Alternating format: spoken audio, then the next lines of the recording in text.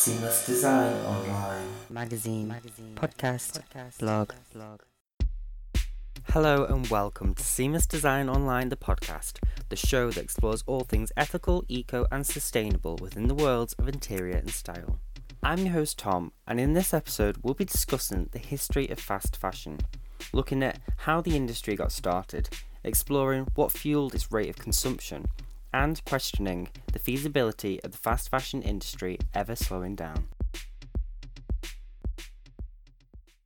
Fast fashion is a modern phenomenon which is largely contributing to the very real crisis of climate change. It is doing so by promoting and encouraging an unnecessary amount of overconsumption, which is resulting in an unprecedented amount of textile waste that is currently destined to do nothing but lay buried in our earth for centuries to come. Fast fashion initially began as a reaction to a consumer want for affordable clothing, but since then the tables have flipped. Now, big fast fashion giants such as Boohoo, H&M, ASOS, Topshop, etc. are creating a fast fashion frenzy of their own via the clever use of marketing combined with new technologies, alongside their regular, heavily discounted sales.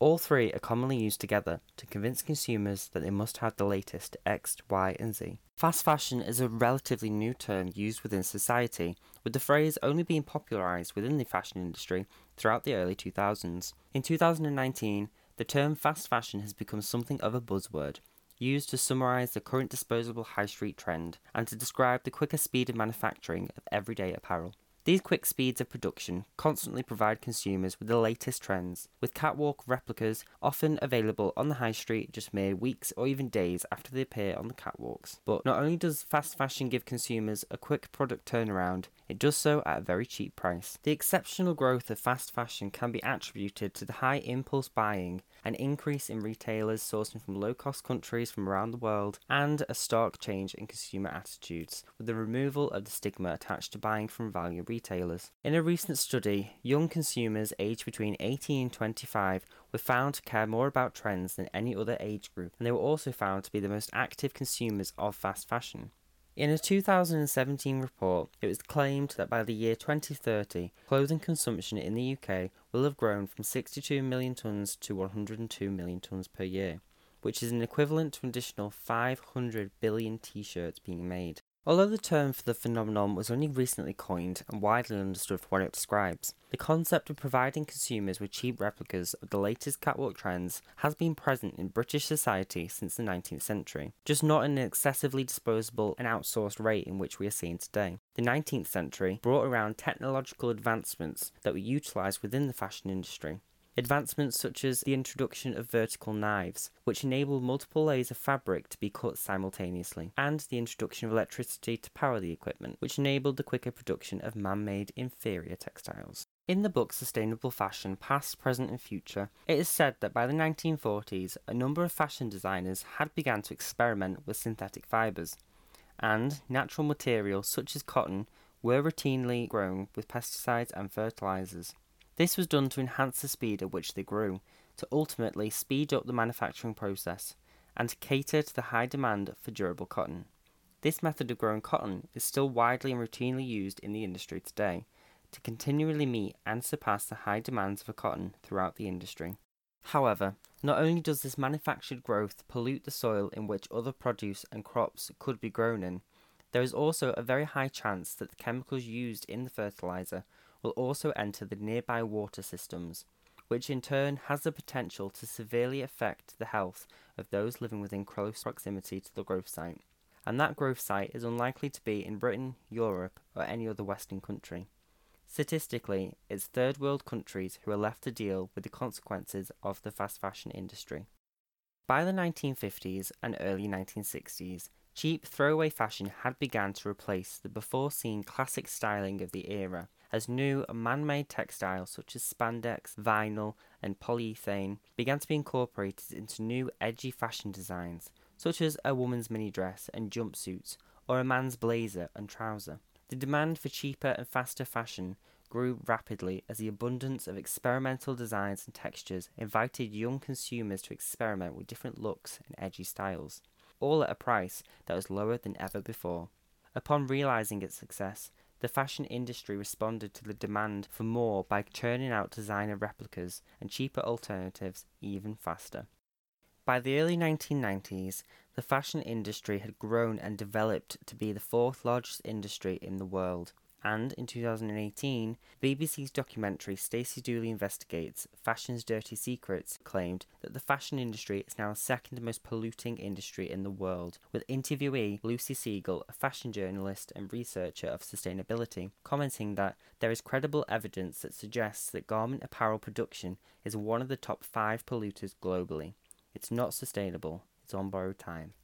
Linda Welters suggests that the term and notion of sustainability has arguably been a part of the fashion industry's repertoire since the 1960s, after subcultures began to reject the mainstream styles of fashion and began to source second-hand clothing to wear in order to rebel against the constraints that a post-war rebuilding society had shackled them with. The act of reusing clothing wasn't all that unheard of before this period of time. But prior to this, wearing second-hand, also equipped as hand-me-downs, was very telling of a person's status and was not openly displayed.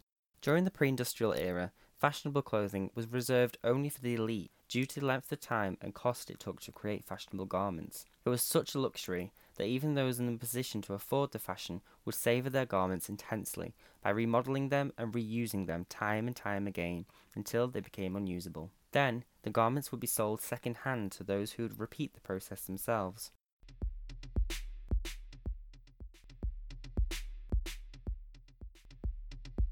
So, let's break this down further. From that brief exploration into the history of fast fashion, we can now loosely appreciate the fact that the fast fashion industry was essentially born out of excitement.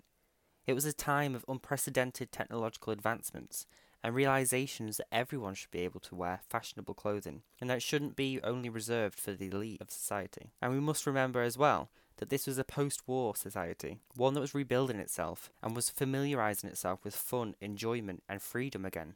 During these times, the notion of sustainability and eco-consciousness was far from the minds of the mass, and who can blame them for that? But in today's world, where the information is so readily available to us at the click of a button, where the effects of climate change are so visible each and every day, and during a time where we now know the fast fashion industry and how it's one of the top world polluters, what is driving consumers to continually buy into the fast fashion industry?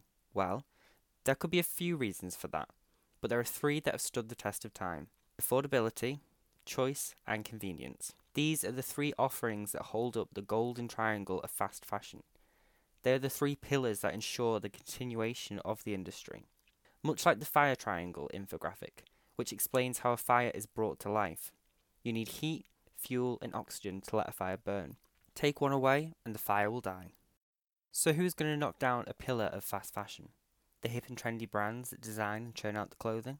They are making far too much money to ever really change. So what about the consumers? Could they just stop buying it? Well, no, because for some consumers, there is no other choice. Financially, fast fashion is the only option for them, so a complete industry shutdown is so unattainable and would only be a flex of privilege. But what is the answer? Well, there isn't one, to be completely honest. This industry has become so intertwined in so many people's lives that it's hard to take it away. And at the same time, the damage that is being caused is too much to ignore. In the UK and in other countries, people's lives depend on this industry continuing to thrive. But simultaneously, everybody's life on the planet depends on this industry halting its current way of operation. This isn't a black and white straightforward industry or situation. It's a grey one with many layers and many lives attached to it. So perhaps change could be implemented gradually. Maybe the rate of production could be slowed down. But even that would come at a cost.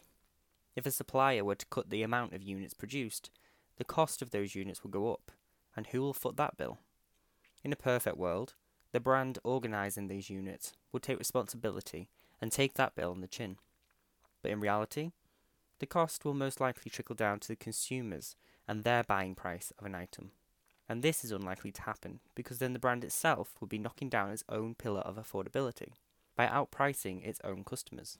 While the situation may seem bleak and confusing, there are a few things that we can all do to play our parts and show the need for change. For example, we can take a leaf out of the Elite Victorians book and mend what is broken in our wardrobes, instead of throwing it away. In this modern era of technology, maybe we could equip ourselves with some basic sewing skills, for example. We can also shop our friends' wardrobes. It's not uncommon to borrow a friend's outfit for a night out, so why not do it for a day out? Or, if all of the above just isn't for you, which is absolutely fine also, why not save and invest in higher quality pieces of clothing, ones you keep and look after for years and years to come? So while there isn't a clear, straightforward answer to this problem of fast fashion, there is a clear goal, and that's to slow down the rate of fast fashion, to slow down the consumerism, and to slow down the disposal of it.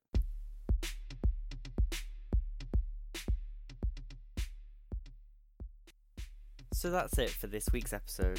If you'd like to find out more, do check out the show notes below, and whilst you're there, why not check out Seamless Design Online, the magazine, and download a free copy of the first edition.